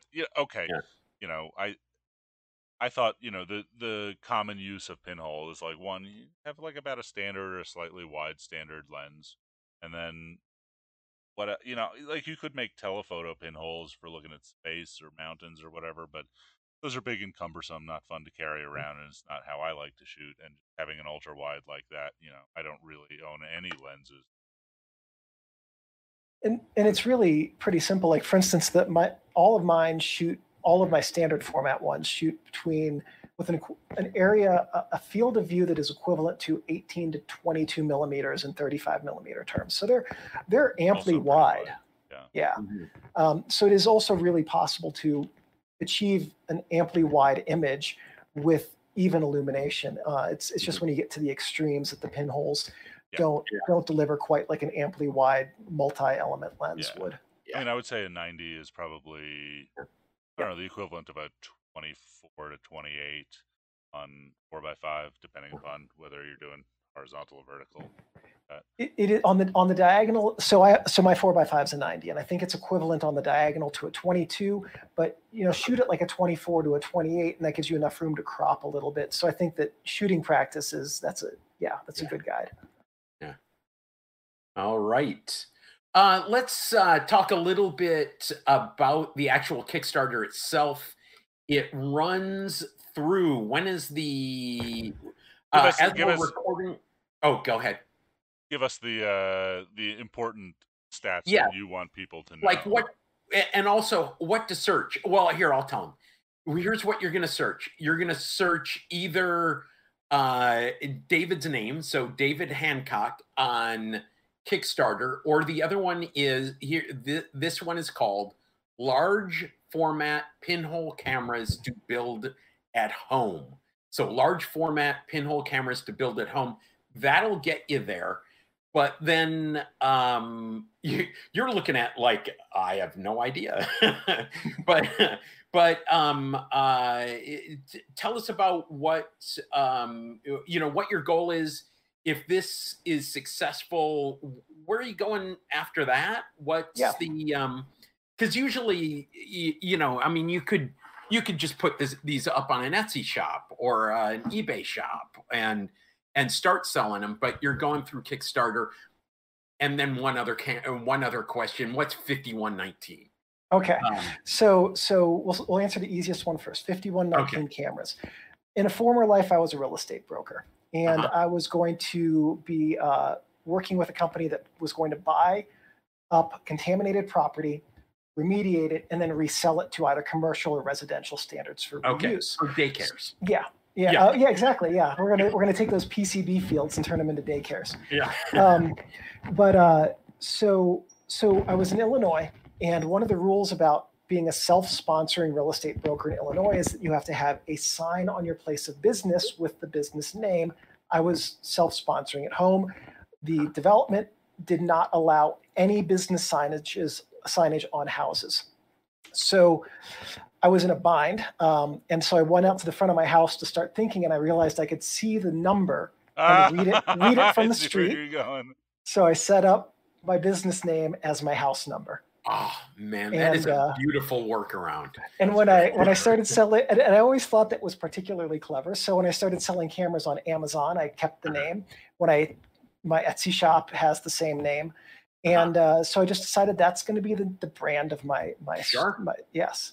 Sure. And and you're working in marketing, so I teach logo design. So one of the things that we talk about is you need a discoverable meaning. There's your discoverable meaning. Discoverable name, discoverable meaning. No, I'm the only camera shop I know of that starts off with a number. You know, there's another marketing company in San Francisco called 283 Design or something like that. Yeah. You know, back in the old days of phone books, that put you right up near the top of the list as well. But it's a distinction that no one else that I'm aware of is really using. So I just adopted it, and it's worked. I've had a lot of people think it's the elevation I live at because we're in Denver, but and other theories like that. Wait, but I guess that would be in feet. I was going to say, yeah. Aren't we off a little bit? And yeah. Anyway. So mine are #1 cameras at 1 mile out. Yeah. Are they any good? No, but #1. But they're made at a mile up. No. Yeah. But so that's where that came from. Then the why go to Kickstarter is to so the Kickstarter campaign is the goal of it is going to be to enable me to develop the prototypes for the 120s. I do have a non-functional design prototype for the 6x6, and they have an entirely different image aesthetic or physical aesthetic rather. They are going to look like vintage radios. And they're also going to be assemble at home kits. I don't have it accessible to me. They are, I think the outside is stunning. So, but they're also, the whole lineup of those is going to be very time consuming to make. So if this campaign is successful, then I'll be able to afford to buy my own laser cutter next year that will be strong enough to cut through the material for the 120s, which is significantly smaller than the material that I'll be using on the Bamboo cameras. And that'll be out on the deck of, with the view of the Front Range. Yes. Where the smoke can be not inside my apartment. There we go. All right. Okay, cool. And I love the idea of the 120s. Are you going down to 35? Do you have plans on 35? No. Okay. The sole reason that's for that good because mine is 35, so I would have to beat you.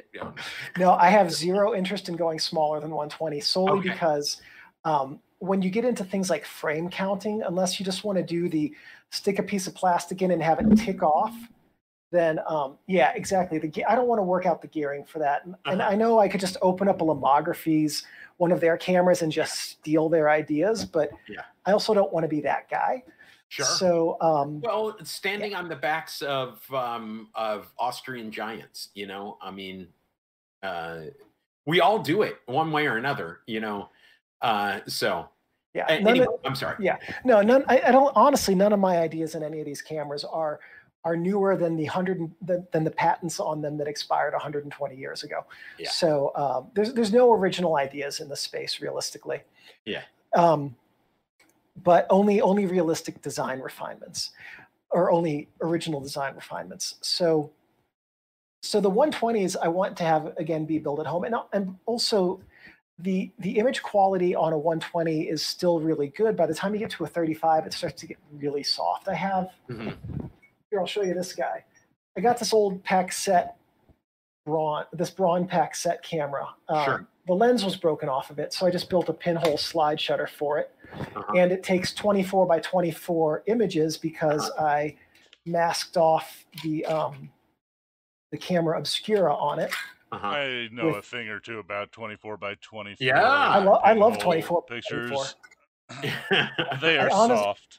Yes. Oh yes. Well, I mean, they really is a 24 by 24 pinhole camera image softer than a disc camera?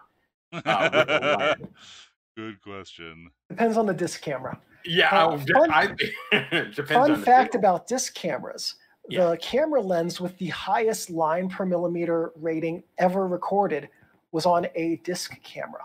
Really? Yes. Unfortunately, disc film was commercial grade film and couldn't keep up with that lens's 2,500 line per millimeter rating. Wow. Yeah, I forget which model camera it was. It was one of the Kodaks. Yeah. So, but at any rate, yeah. So the other factor is like with the 4x5, when you display it on social media, you're going to reduce that negative, so it functionally becomes sharper. But when you're talking about 35 or 120, it's going to get enlarged and it amplifies the softness. So you've got to really, really embrace that pinhole aesthetic on 35 millimeter, and that combined with the mechanical complexity, it's not an alleyway I want to venture down. Okay, I can understand that. My aesthetic is that I absolutely love that. That I love to see grain the size of my eye. You know, if I'm taking a self-portrait. So I mean, you know, and to each his own, and I don't have any problem with that. And that's one of the things about Pinhole that I absolutely love, is that there is a freedom and there is an allowance from the viewer on what they are seeing. If they understand the Pinhole aesthetic, you know, that they are going to say, you know, hey, that's not sharp, but that is okay. Yep. You know, so there's that. I also love handheld Pinhole. You know, so I'm not going for tack sharp. I'm going for washes.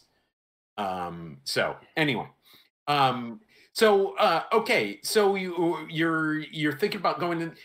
Can I ask one question about your direction being okay, so you're going for this laser cutter idea. That is pretty much flat, square, rectangle, 90 degrees. You know, I mean, you could do some different things. But, you know, I'm going to hold up the Ondu again, and they went CNC CAD, you know, router systems. Is there a reason why you like that flat pack approach as opposed to the router approach? Yeah, one of the things is that with a CNC router, it's a different design. You have to account for the wider drill bit design and things like that. It's also, like, I'm not an industrial designer or an engineer by trade. All of this I'm teaching myself as I go. And a lot of that CNC stuff is above and beyond my design and engineering capabilities. Also just wildly expensive. Yes. Well, okay, it's wildly expensive, but the cheapest home laser is much more expensive than the cheapest home router that will do wood. So yeah, but you don't really. I think we'll do wood at the sort of precision and it's not just like the cost of the tool, it's the cost of running the tool and how many parts you get. Like CNC, people think you just say camera and push a button and it makes you a camera out of a block of wood, but like it is a much more involved product to make a Ondu over one of these. And they had a team of, I want to say it was 8 people working for months to build their cameras. You know, they do them in batches. And they are beautiful. I do think the Ondus are probably the most beautiful Pinhole cameras I've ever seen made. I agree. Yeah, they have an amazing eye for design. Hands down, they rule. Yeah. So. Yep. Yeah. So it's basically, it's just a matter of what I have access to and what I can make that's easy for people to build at home. Yeah. Okay. Yeah, and that build at home component, making it your own, is definitely something that I see as attractive. So thank you. Yeah. Okay. So Okay, so is there anything else you want to tell us about? Is there anything else about the Kickstarter? Anything else you want to tell us about? We've talked about your YouTube channel quite a bit. We've talked about the pinholes. We've talked about the aesthetics. We've talked about different approaches. So, is there anything else that's in your brain? You got to get out. I got to get out before. Not today. I think that is pretty much it. Yeah, that was everything. I mean, honestly, we've covered everything and more that I talk about in the campaign and everything. So. All right. Yeah. So I want to say a couple of shout outs. One of them is to Ben Reynolds and Duvet Khrushchev and Nicole Small, who all tuned in to the YouTube live, and yeah, and Ben wanted a link to the Kickstarter. It'll be in the show notes, but I'll throw him a link to the Kickstarter here in a second as well. There we go. Did they have any questions for me that I can answer? There are no questions other than to post the link. Duvet says, good to have you on the podcast. I've learned so much from your film reviews. Best on the internet. Thank you. So yeah, that's, and Ben just waved. Okay. So I think now's a good time. David, where can people find you? And if you have any shout outs, let's do those. And we'll so firstly, I people can find me at my YouTube channel, David Hancock, or on my my Amazon or Etsy store, 5119 Cameras. And I also use Instagram intermittently under my name and my dog's name, Steinbeck.Hancock. If you just want to see photos of my dog, it's Steinbeck.Hancock. I'm gonna look that up right now. Very good. Graham, where can people find you on the internet? Hang on a second. Steinbeck.Hancock. There we go. Beautiful chocolate lab. Yeah, he's a lab pointer mix. He's adorable. And do you have a minute for a few shout outs? Yeah, go ahead. Yes, okay. Absolutely. I do want to firstly thank the backers who have backed so far on the campaign, because it means tons to me whether we succeed or not that you believe in this project.